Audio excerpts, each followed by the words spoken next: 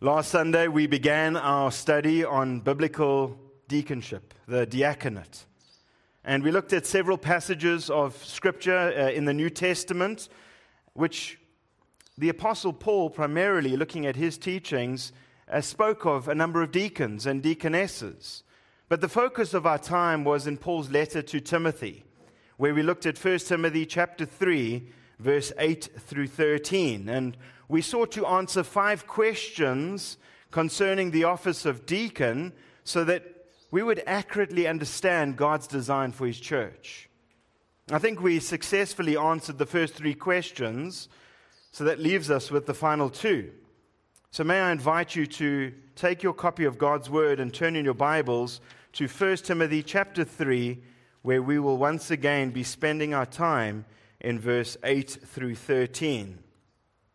1 Timothy chapter 3, reading from verse 8 through 13, the Apostle Paul writes, "Deacons likewise must be dignified, not double-tongued, not indulging in much wine, not fond of dishonest gain, but holding to the mystery of the faith with a clear conscience. And these men must also first be tested, and then let them serve as deacons if they are above reproach, beyond reproach. Women must likewise be dignified, not malicious gossips, but temperate, faithful in all things. Deacons must be husbands of only one wife, leading their children and their own households well. For those who have served well as deacons obtain for themselves a high standing and great boldness in the faith that is in Christ Jesus." So reads God's Word, which is absolutely authoritative. When writing to Timothy and this problem-ridden church in Ephesus, the Apostle Paul, writing around the year AD 63, he found it necessary to provide instructions concerning the office of deacon. In 1 Timothy 3, verse 8 through 13, he insists that deacons, like shepherds, like elders, be properly qualified and then publicly examined before they are publicly recognized and affirmed as deacons. 5 questions concerning the office of deacon so that you will understand God's design for His church. And the first question that we answered was, what is a deacon? And we saw from several New Testament passages that deacons constitute the second office in the church, the first office being the office of overseer, and the offices are distinct. The term deacon originated from the Greek word diakonia, which is commonly translated as servant or minister, or service or ministry. But we typically use the Greek transliteration of the word deacon, which doesn't explicitly convey the idea of service, even though in the Greek it is explicit. And in his letters, the Apostle Paul identifies and he acknowledges men and women deacons, male and female deacons, or deacons and deaconesses, if you will.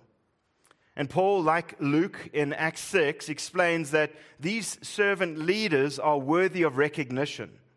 Whilst every Christian is certainly called to serve, and we see that even within our own body, many Christians serving faithfully, not all will officially receive, let's call it the title, deacon. Not all will be recognized for the office of deacon. In essence, a deacon is a recognized, divinely called servant leader who is equipped with qualities of a spiritual servant who serves together with other deacons under the oversight of elders, the overseers of the church. Whereas the office of elder is primarily focused on teaching and leading and praying and shepherding, the diaconate extends its service to every other ministry within the church. The second question that we answered was, what are the qualifications of deacons? We saw that the qualifications for male deacons are elucidated in verses 8 and 9, whereas the qualifications for female deacons are described in verse 11. This morning, as we review the second question, the answer to the second question, I want to compare the qualifications of deacons with those of elders. But first, let's begin with the third answer, the third question that we considered relating to the deacon's home. What characterizes the deacon's home?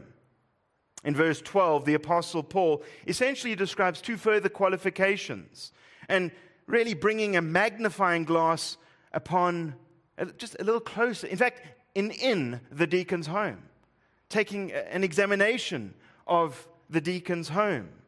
Deacons are to exemplify unwavering marital devotion. They are to be a one-woman man. They are to embody the responsibilities of a Christian father and household manager, which encompasses financial, emotional, and spiritual provision. The home of a deacon should be marked by order and children who honor and obey their parents.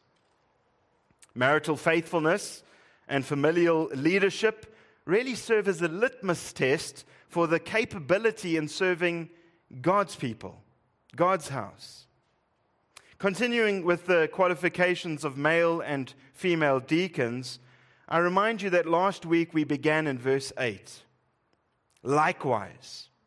But I don't want you to miss the close connection that this section from verse 8 through 13 has with the preceding section, which we read in verses 1 through 7, the qualifications of an elder.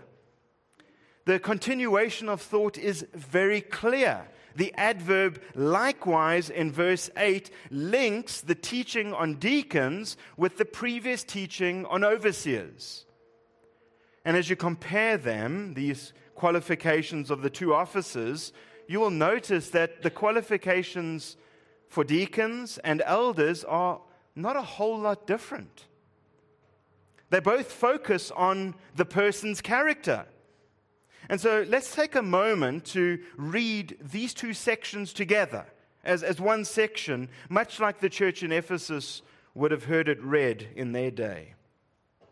1 Timothy chapter 3, from verse 1 all the way through to verse 13 reads, "It is a trustworthy saying, if any man aspires to the office of overseer, he desires a good work.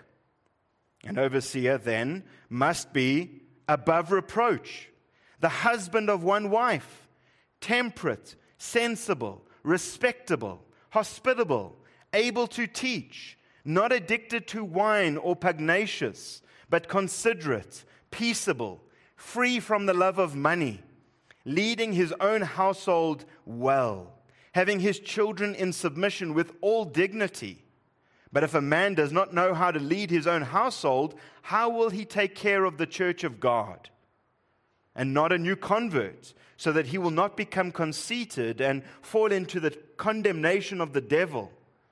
And he must have a good reputation with those outside the church, so that he will not fall into reproach and the snare of the devil. Deacons likewise must be dignified, not double-tongued, not indulging in much wine, not fond of dishonest gain, but holding to the mystery of the faith with a clear conscience. And these men must also first be tested. Then let them serve as deacons if they are beyond reproach. Women must likewise be dignified, not malicious gossips, but temperate, faithful in all things. Deacons must be husbands of only one wife, leading their children and their own household well. For those who have served well as deacons obtain for themselves a high standing and great boldness in the faith that is in Christ Jesus." Did you notice how Paul repeated some of the character traits of elders and deacons? But he didn't repeat all of them. A lot of them are repeated, but not all. This is not to say that they are not important, but simply this is a matter of emphasis. Deacons, like elders, we see, must be above reproach. Verse 2, we see it described of elders. Verse 7, again of elders. And then verse 10 of deacons. They are to be above reproach. Male deacons, like elders, who of course can only be male, must be a husband of only one wife. We see that in verse 2 and in verse 12. Elders, like female deacons, are called to be temperate. Verse 2, and then for female deacons, verse 11. In verse 2, we see that elders must be sensible, respectable, and in verse 8 and 11, both male and female deacons are to be dignified. Elders are hospitable, verse 2, and at first I was quite surprised that this qualification wasn't repeated for deacons. Perhaps it might be because of the meaning of deacon, someone who lovingly serves, who shows sacrificial hospitality within the church. But I think it's because the difference between elders and deacons is really one of function, not one of character. Both elders and deacons are to be models of godliness. And thus I would argue that the character qualifications stated for the one really applies to both. Actually, all Christians should be pursuing these qualifications. These character qualifications should be true of all of us in increasing measure, and they will be as the Spirit continues to mold us and shape us and sanctify us into the image of Christ. We see at the end of verse 2 that elders must be able to teach. And no such parallel exists within the diaconate. But this qualification, unlike the rest, isn't character specific. It isn't a character trait. The ability to teach is the ability to teach sound doctrine and refute error. It's a skill. It's an ability. Yes, certainly deacons are called, we saw in verse 10, to hold to the mystery of the faith. They must know the Christian faith. They must live it out. But they don't need to have the ability to teach it per se. In fact, if you consider the many spiritual gifts that the Holy Spirit has given to the church, you could group the gifts into two categories. Speaking gifts, serving gifts. Gifts of, let's say, the mouth, and then gifts of the hand. Generally, deacons have been especially gifted in the hands, the serving gifts, whereas elders have been especially gifted in the mouth, the speaking gifts. But there's more. If you look at the gateway qualifications of elders in verse 1, we read that if a man aspires to the office of overseer, he desires a good work, a noble work. The office of elder, of overseer, that is a weighty calling. To be responsible, to have to give an account for the souls of God's sheep is a huge responsibility. To govern Christ's church is a fearful responsibility. And that's why James warns in chapter 3, verse 1, "Do not many of you become teachers, my brothers, knowing that we will receive a stricter judgment." It is thus apparent that not every gifted, godly man who teaches will be an elder, because not every good, godly, gifted teacher aspires for the office. The aspiration is one of the qualifications. It is a gift, a calling of God that God has placed upon certain men, but not all men. And that gift is affirmed and recognized by the elders. So you can have men who are excellent teachers, seemingly possessing speaking gifts, the mouth gifts, but are not called to the office of deacon. Are called to the office of deacon and not to the office of elder. They're not called to the office of elder. They may not aspire, but perhaps they're called to the office of deacon. Unlike the office of elder, which is teaching and governing in its role, the office of deacon is not a teaching authoritative office. And therefore, we also see that God calls women to the diaconate. Titus 2 reveals that women who are gifted with the ability to teach are called to teach other younger women, and certainly children as well. But it doesn't mean that, irrespective of how excellent a teacher she may be, in fact, she may be an even better teacher than me. It doesn't mean that she should be filling this pulpit. The Apostle Paul makes it very clear just in the preceding chapter. In 1 Timothy 2, verse 12, he says, I do not allow a woman to teach or exercise authority over a man, but to remain quiet. That is not her God-ordained role. The next qualification we see relates to alcohol. Both elders as well as deacons are not to be addicted, verse 3, or indulge in much wine, verse 8. Elders as well, we see in verse 3, are not pugnacious. They're not so inclined to quarrel or engage in conflict and disputes. Titus 1 verse 7 says that they are not quick-tempered. Instead, as we see in 1 Timothy 1:3, elders are to be considerate, peaceable. They are gentle. There doesn't seem to be a direct parallel with deacons, perhaps because their primary ministry is serving, not speaking. Although the tongue is mentioned for deacons and deaconesses. Deacons are not to be double-tongued, verse 8, or malicious gossips, verse 11. So their speech does matter. Both elders and deacons are not to be lovers of money, verse 3, and then verse 8. Both are to lead their household and their children well, verse 4 and verse 12. Although elders, Paul specifically adds that the elders' children are to be in submission with all dignity. And then he specifies why this household qualification is so important. Verse 5.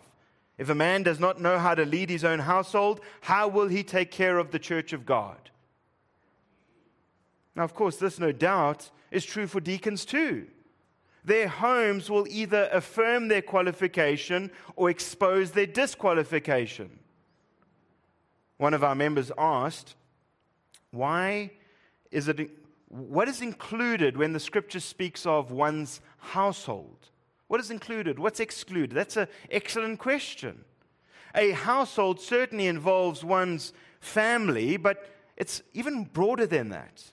In the ancient Greco-Roman world, a household included not just the parents and the children, but it also extended to the extended family.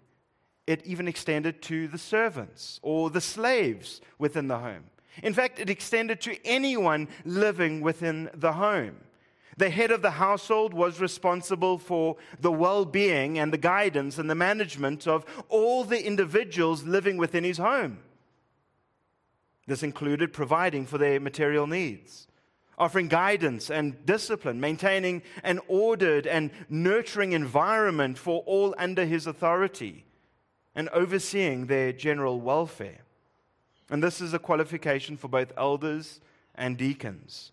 Their home is the testing ground. Their ability to lead and manage their household demonstrate their capacity to serve in Christ's church, which we know is the household of the living God. Elders also cannot be new converts, verse 6, because of the probability that they may fall into pride. Now, we don't see this paralleled qualification for deacons. Perhaps it's because the office of deacon is not a position of oversight, but service. They don't exercise the authority that elders do. Nevertheless, the characteristics that the qualifications of deacons and deaconesses, certainly it involves a degree of maturity in faith, which, again, in most instances would exclude a new convert. And then finally, elders must also have a good reputation with those outside the church, verse 7. What does his employer or employee, colleagues, neighbors, retailers, extended family, what do they think of him? Can they bring a charge against him that would stick?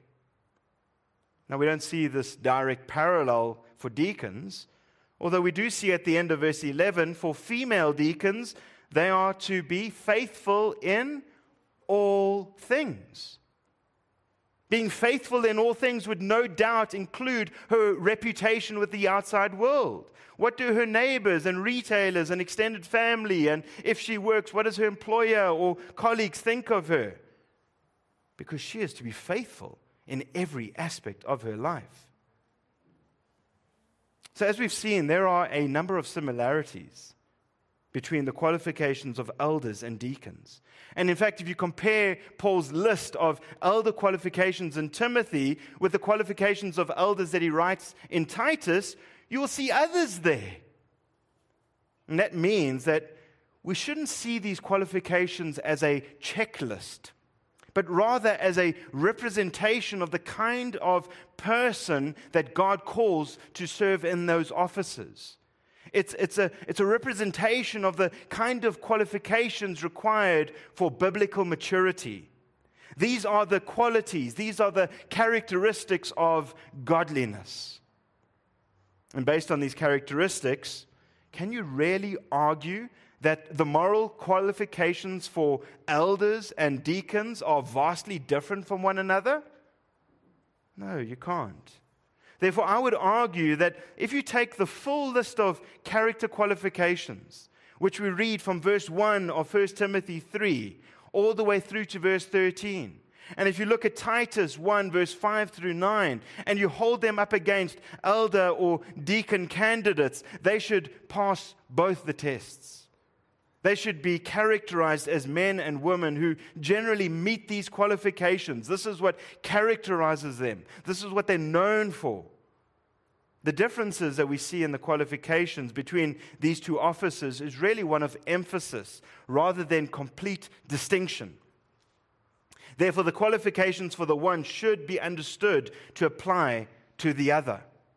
The main difference between elders and deacons is one of function, not one of character qualification. Both are to be models of godliness.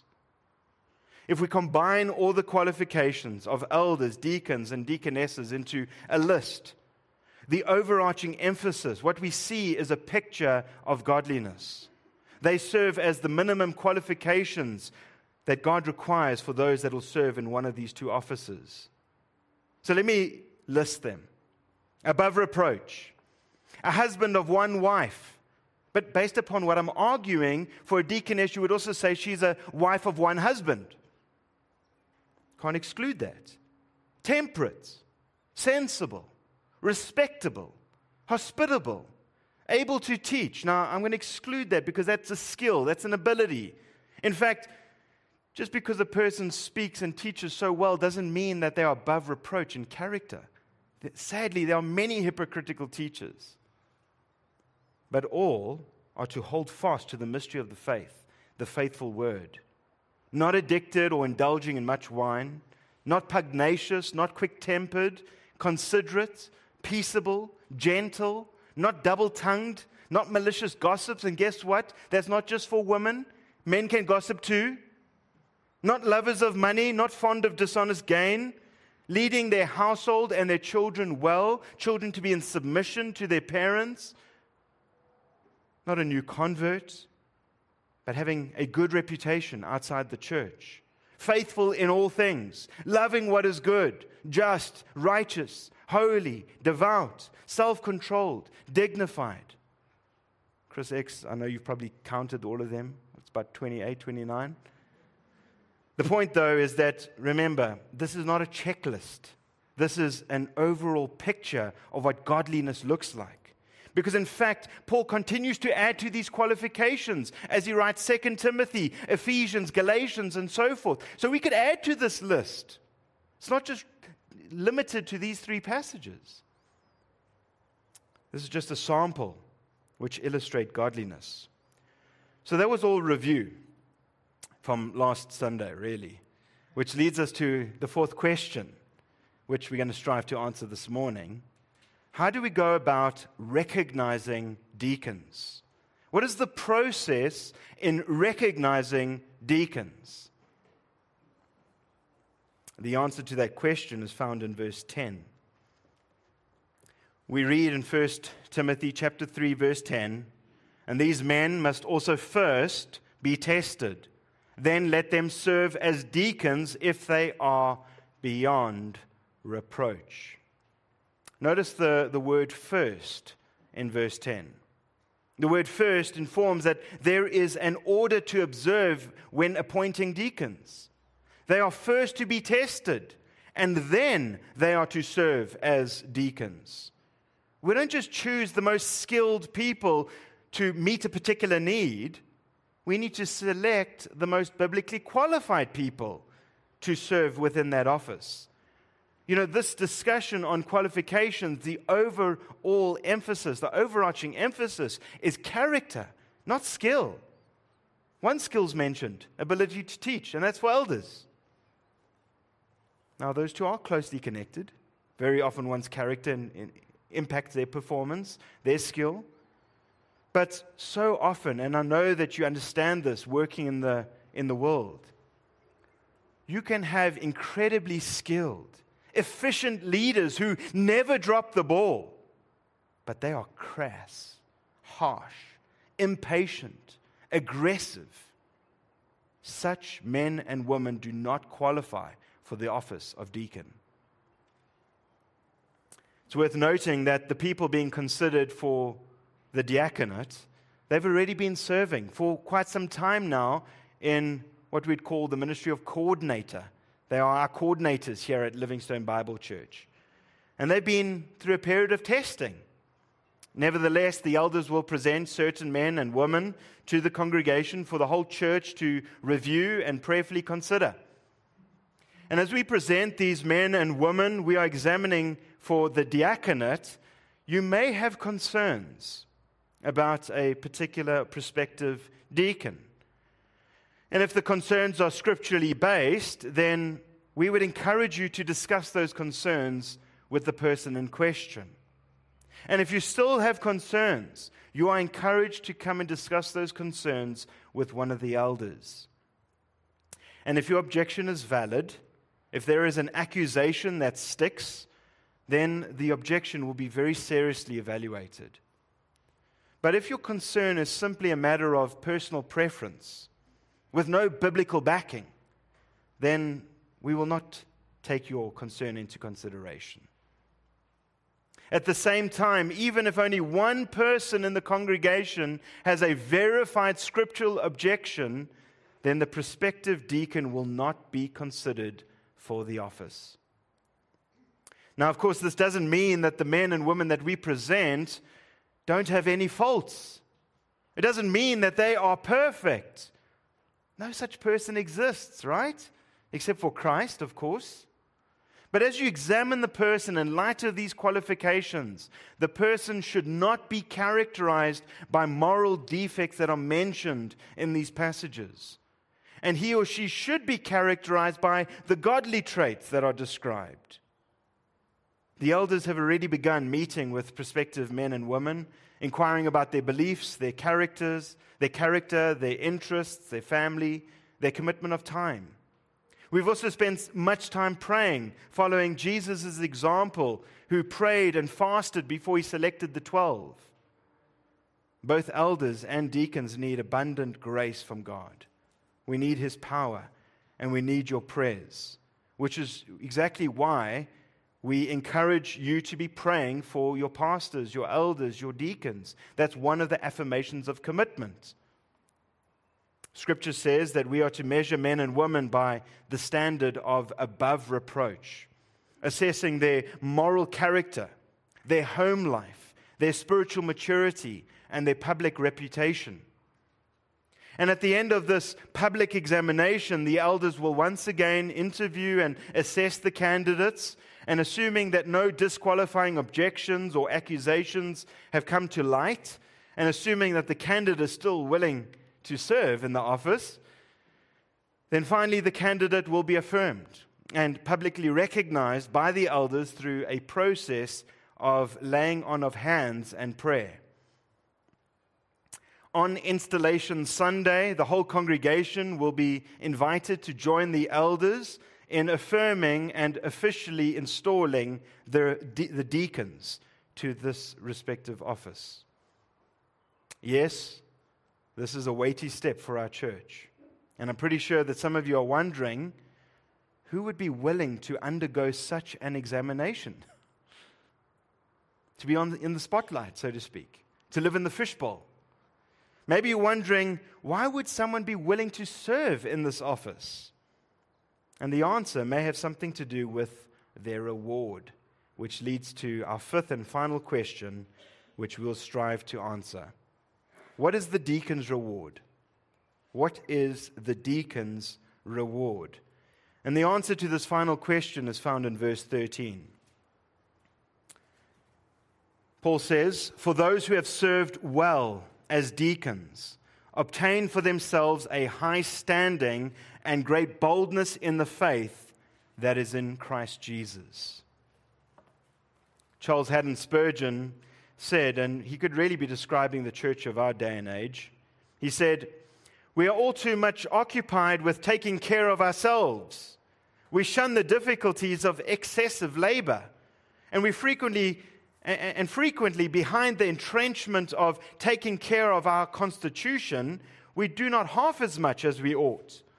A minister of God and minister, servant, deacon of God is bound to spurn the suggestions of ignoble ease. It is his calling to labor. And if he destroys his constitution, I, for one, only thank God that he permits us the high privilege of so making ourselves living sacrifices." End quote. Verse 13 should encourage deacons. It should serve as an enormous encouragement for those who serve sacrificially. The Apostle Paul explains that deacons gain significant influence and honor within the church. And they can become spiritual powerhouses for God, exercising bold faith in Christ for particular ministry. The first little word in verse 13 is extremely important. It's the word for. And for connects verse 13 with the previous section, emphasizing why these qualifications are so important. Some may question the high standards demanded of deacons. Well, verse 13 dispels any thought that deacons are insignificant or that their qualifications are not necessary, not as necessary perhaps as those for overseers. No, we've got to dispel such a notion. Whilst at the same time, this verse provides encouragement and great incentive for a deacon to serve wholeheartedly. So what is a deacon's reward? Firstly, deacons obtain for themselves a place of influence and honor within the church. A high standing is the phrase. And notice the opening phrase, those who serve well. The reward is only given to those deacons who serve well. The word well indicates commendable service, done in the right way. When we considered pastor elders last year, we saw in 1 Timothy 5, verse 17, that Paul taught that elders who lead well, laboring in preaching and teaching, they are to receive double honor. A deacon gains a high standing, but what is this high standing? The Greek word for standing is bathmos, meaning a step or a base of a pedestal, a stair, emphasizing the deacon's position or degree of honor. The word high in Greek, it's the word kalos, which is actually just good, noble, praiseworthy. A faithful, diligent deacon obtains a place of influence and honor within the church. And of course, a good standing in the church of God certainly means a good standing before God Himself. Right? We want to be pleasing to God. We want to be regarded as having been faithful. In chapter 3, verse 1, Paul encourages a man who aspires for the eldership by saying that he desires a good work. It's a noble work. Perhaps, since some may overlook or underestimate deacons, he encourages them by explaining that deacons too do a good work in the church and thus gain for themselves positions of influence and honor. And to be honored in God's house certainly is far more honorable than to be honored in the highest position of government. It's far more honorable than to be honored in the highest, most prestigious university or global company. I mean, please. God's house, the church, is the most important institution that exists on earth. Pursue honor in the right place. The second reward is that they obtain for themselves great boldness in the faith that is in Christ Jesus. They obtain great boldness in the faith that is in Christ Jesus, which is the opposite of fear or concealment or timidity. Faith can refer to either a fixed set of doctrines, Christianity's distinctives, or like in James, it can refer to this personal, experiential faith, which centers on Jesus Christ. Not faith in an intellectual doctrine of Christianity, but really faith in action. James points out that faith is like a muscle that you must exercise. Deacons who serve well will grow that faith muscle. We've got a very active church. Gymmers and cyclists. Exercise the right muscle. Deacons who serve well will grow that muscle of faith and will therefore experience great boldness in their faith as they serve the Lord and His church. This comes with immense reward, communion with the Lord, empowerment by His Spirit, seeing His hand of providence at work, joyful fulfillment in being used by the Lord, answered to prayers, just to name a few of the graces, the gifts that come with this. This side of eternity, it is the closest thing to faith being made sight. Faith is a dynamic quality. It grows. It can grow stronger and increase, or it can be weakened. It can endure, or it can fail. Faith affects our prayers. Faith governs how we exercise our spiritual gifts. Faith motivates us to greater love and greater service. The whole Christian life is to be marked by faith, by trusting in Jesus Christ, by living for Jesus Christ. Although deacons don't teach or govern the congregation, they can be spiritual giants, exercising bold faith. Those with bold faith venture out into new faith-inspired works for God.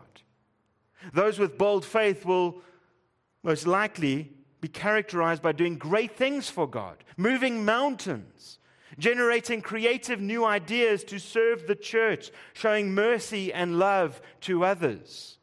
Bold faith which will result in them gaining new ideas for serving the church in practical ways, enabling the ministry of the word and prayer to be even more effective, going beyond minimal duties.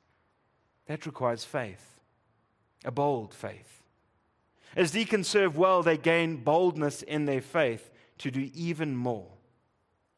Yes, our faith is always under attack. Satan is attacking our faith. He is seeking to destroy our faith because that is the key to resisting him. Our faith is the key to winning spiritual warfare. But the deacon who faithfully serves by faith will be transformed more and more into the image of Christ. Men and women of faith are men and women of action and deeds. And notice that the faith that Paul describes here in verse 13, it's not rooted in the deacon's own intelligence or skill or energy or financial resources. This faith is rooted in Christ Jesus. Biblical faith always points to Christ, not self. It is Christ-centered faith. Don't be like one of those ministers who serve wanting everyone to see him or her. Look at me as I serve in this ministry. Aren't I just so amazing? You're idolater. Don't rob God of the glory due His name. Biblical faith points to Christ and Christ alone. It wants Him to be glorified. It is faith in the one who empowers and sustains us. It is faith in the anointed Son of God, Jesus Christ, our Savior, who is the head of this church, head of His church universal. Jesus Christ is the supreme object of faith. We can only know the Father through Him. Without Christ, we cannot approach, we cannot serve God. Indeed, apart from Christ, we can do nothing. Indeed, without faith, we cannot be saved. For we are saved by grace through faith in Christ, as described in the Scriptures, for God's glory. There is salvation found in no one else but in Jesus Christ. There's no other way to the Father but through Christ. He is the way, the truth, and the life. And we receive His gift of salvation by faith, trusting in Him. And we continue to serve Him by faith, trusting in Him, living for His glory. Our faith also determines our capacity for God's service. Indeed, if we are saved unto good works, which God has prepared beforehand for us to walk in them, and we walk in them by faith. When Jesus' disciples came to Him and said, "Why have we failed to cure this demon-possessed man?" Jesus said that their failure was due to their lack of faith. All that we truly do for God is done according to faith, by faith, through faith. Without faith, it is impossible to please God. Deacons, whose greatest honor and privilege is serving God, understand that the reward of greater boldness in faith, that is a tremendous prize. That is reward in and of itself, enough of a reward. Why would they not want to serve in that office? Let's pray. Glorious Father, we are so thankful to You for Your word and its clarity. And as we draw our time together in Your word to a close, we once again approach Your holy throne of grace so that we might receive help in our time of need. We approach Your throne with hearts that are filled with gratitude and anticipation. We thank You, Lord, for the convicting message from Your truth, from Your word this morning. A message that calls us to a higher standard of character and service. Lord, we acknowledge that it is only through Your grace and Your guidance that we can hope to embody these qualifications outlined in Your holy word. We pray for Your transformative power to be working within us, molding us into vessels that reflect Your glory. May Your Spirit lead us in the paths of righteousness, helping us to grow in wisdom and faithfulness and love. Father, we also lift up to You the leadership of this congregation. We recognize the weighty responsibility that comes with the office of elder and deacon. We ask for Your divine wisdom to bestow upon those who are called to serve in these capacities. Lord, please lavish them with Your grace. Give them discernment and understanding. Give them faith. May You reveal in Your perfect timing those individuals whom You have prepared and equipped for these roles. Lord, we trust in Your providence and in Your sovereignty. You know the hearts and the giftings of each member of this body. And we ask that You would make Your will clear, guiding us to those whom You have called for leadership, called to serve in these offices. Grant us discernment and unity of spirit as we seek to discern Your leading, Your guidance, to see Your hand of providence. Father, we eagerly anticipate the growth and the maturation of Your people. We long to see Your church flourish. We long to see each member contribute their unique gifts and talents for the advancement of Your kingdom. May we be a body that reflects, above all, Your love. Apart from love, we are nothing more than a noisy gong. Please help us to serve in love, in grace, in truth, that we might most accurately reflect our Lord and Savior, Jesus Christ. Lord, as we leave this place this morning, we trust that You are at work within our midst, preparing and equipping Your servants for the task ahead of us. May we walk in obedience and humility, ready to serve wherever You may lead. And we offer this prayer in the name of Jesus, who is our Lord, our shepherd, and the head of His church. Amen.